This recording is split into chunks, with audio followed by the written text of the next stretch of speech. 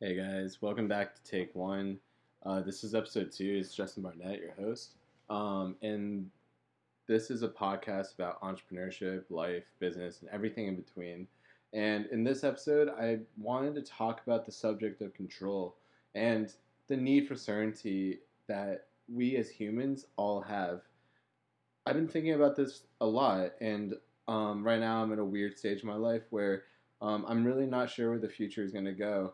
Part of me knows that failure is a very strong possibility. I've been trying entrepreneurship and launching an app and just getting something to stick over the past 2 years, and nothing's really stuck. Everything that I've put together has sort of been falling apart. It's hard. It's really hard, and this is an emotion that I grappled with for a really long time because, as you already know, like there are six basic human needs: the need for certainty, the need for uncertainty, the need to contribute, the need to feel belonging, provide value, spirituality, and the need for certainty is a need for control, just knowing where our future is going. But there's this really weird dynamic where if you know exactly where you're going, you're never going to outgrow what your imagination is. And right now I'm at this impasse where I'm back in Florida for 2 weeks, and it's giving me a lot of time to reflect. I'm going back to New York after this, and it's just like a lull here, and it really lets me dig into myself. And it's scary, the future, because we never really know what the universe has in store. All we have are these seeds and these ideas and concepts that are going and working, but where they're going to lead to, we never really know. Some might fizzle out, some might end up becoming something really special. And I feel like the need to just hold on to what is going on is very, very, very strong, and the need to go back to society, especially here where everybody's working a job, nobody's really doing stuff on their own. Um, so right now,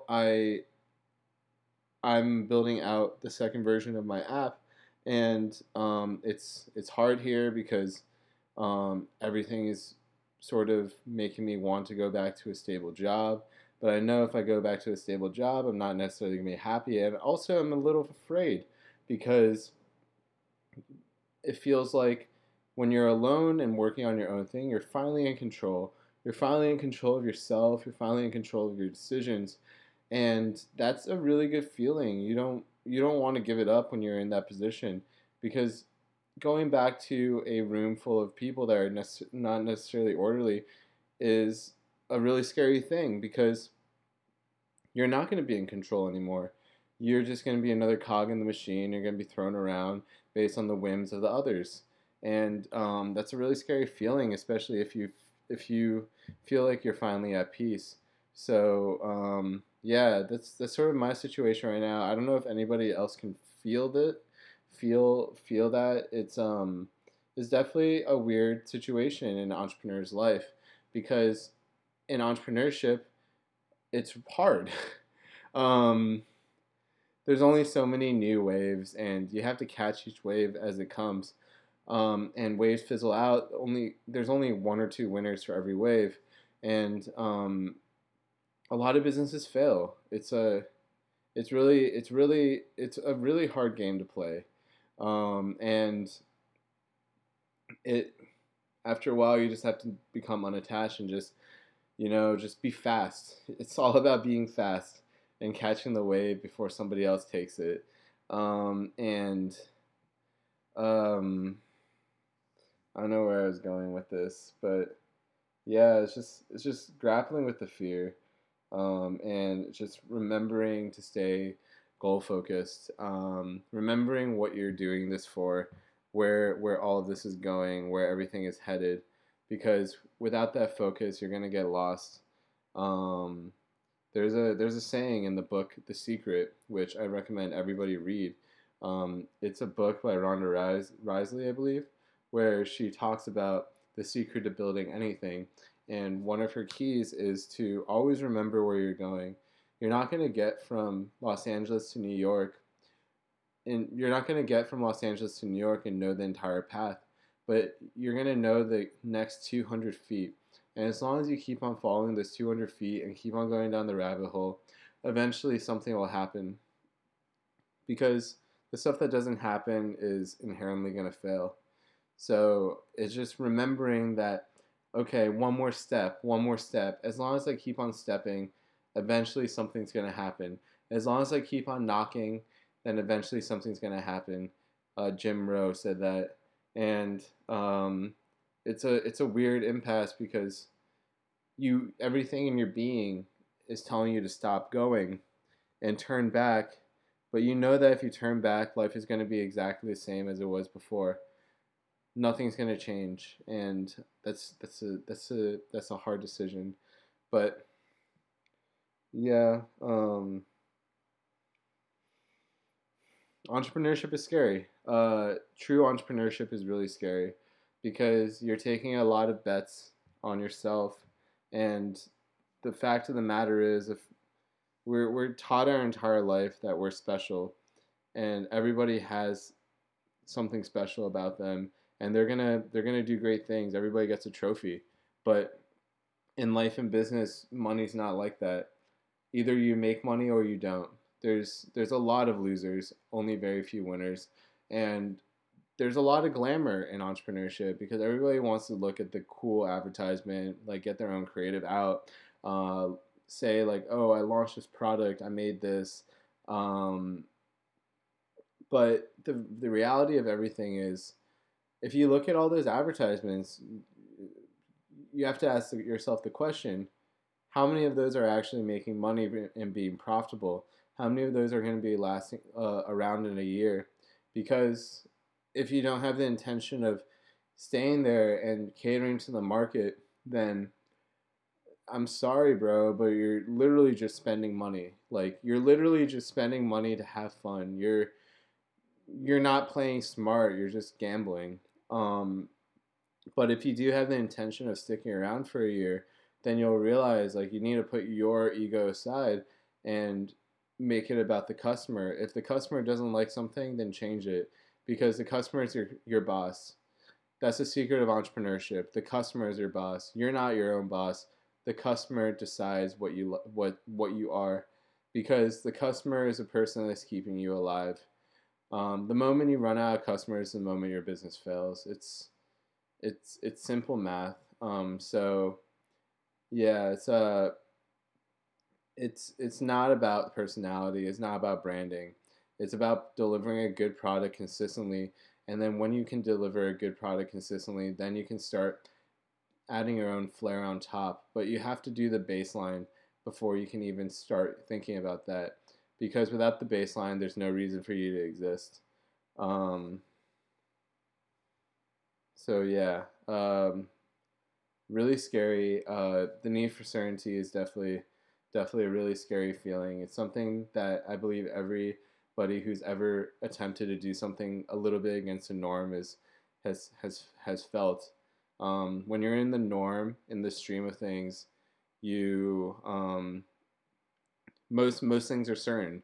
You know that if you go to med school, you get a 50% chance of becoming a doctor, which is a lot higher than most six-figure jobs.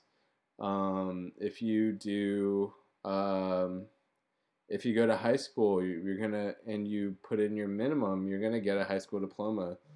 You know that if you get into Harvard, and you graduate, you probably are gonna get a good job. You're probably gonna get a good life.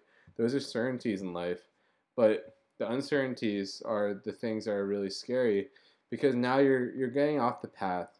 Every uncertainty is a new area to discover. Every conversation where you every conversation where you just don't really know where it's going is an uncertainty, and those uncertainties are scary, because we really don't know where it's going, and those are shut up, Siri. And those uncertainties uh, are really what life's about. That's the game. That's the gamble. You roll the die and see what happens, because the universe is inherently random. But sometimes you might stumble upon a piece of gold, and when you stumble upon a piece of gold, you you dig further. And this is something I actually saw today. I was driving around Miami International Mall to pick up a couple pens from Amazon, and I noticed they started buying up old mall space for warehouses. I do Amazon shipments where I buy batteries from China and I sell them on Amazon, and I've been making decent money on it. It's not enough to live off of, but it's not nothing to scoff at. So I've been selling those, and I noticed that so I've been to a couple Amazon fulfillment centers in Illinois and I think in Los Angeles, and I've seen the inside is really cool. It's really fancy, but a lot of it's extra space. It's just mostly for show. But what Amazon's been doing is buying old mall spaces as storage centers. They started doing it in Florida, and it's really smart because malls have been declining over the past couple years.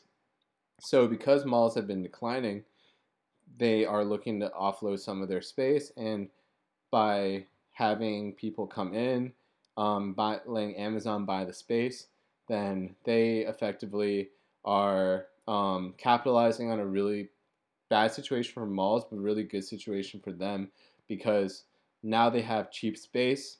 By having cheap space, they're able to fulfill more orders, and they can test if this is a good idea, which is really the secret for everything. You gotta test. The first run should never be your first big investment because there's a 99.9% chance that your first run is gonna fail. I'm gonna tell you straight up, this is some hard love, but your first try is probably gonna fail because when you don't have any data, you're literally just firing from the hip and hoping something lands. And that's like shooting at bow and arrow in an open football field completely blindfolded. You're probably going to miss because there's a lot of room to miss, and that's life. But when you start shooting, then you start noticing certain patterns. And every time you take a shot, your possibility scope, which is all the possibilities in the world that are open to you, gets reduced greatly. The first couple are major because when you make your first sale in anything, then you start realizing, okay, this is how you make a sale. Now you have the baseline for making a sale. Once you can make a sale, you can make a second sale. You can make a third sale. Once you can make, if the my belief is that if you can do it once, you can do it again. If you can do it 3 times, then you can start building a pattern. If you can do 100 times, if you can make 100 sales, then your business is set because that means that that's something that everybody is gonna like, or you have a market for it. So yeah, those are my takeaways. Really interesting. Look up Amazon fulfillment centers. Is really cool. I would not recommend going into Amazon unless you have some good ideas because this is something I noticed. A lot of people, when they get into Amazon, they think like, "Oh, I'm gonna make a great idea. Like, I have a great idea. I'm gonna sell phone cases." And I've literally talked to a couple of Amazon fulfillment center people that actually their first thing was phone cases, and my first thing was phone cases too. Terrible idea because literally everybody has that idea because on paper it sounds great because you're buying phone cases for 25 cents on Alibaba. You're getting it shipped here. You're selling it on Amazon for $7.99. But what you don't realize is that Amazon takes a 15% cut on top of the fulfillment rates, which is 4.76. So after all that, you're usually left with around maybe $1 to $2, and then you're competing against everybody else in the world. Everybody, all of maybe 500,000 of Amazon sellers that probably 80% of them have around the same idea. So you're competing against 400,000 people that are also selling phone cases. How special can your phone case be to actually sell a lot of them? Like the financials don't make sense. I mean, the market doesn't make sense. It's just too saturated. It's purely luck. So yeah, it's a fun experiment. It's a really cheap experiment if you want to get on it.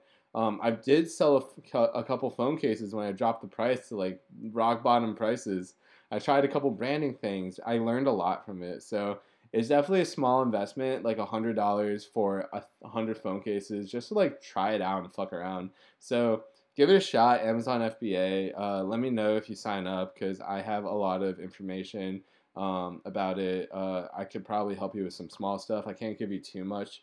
I mean, I had to work hard for this information. So, but if you have any questions, just let me know. I'll try to help the best I can. So, yeah.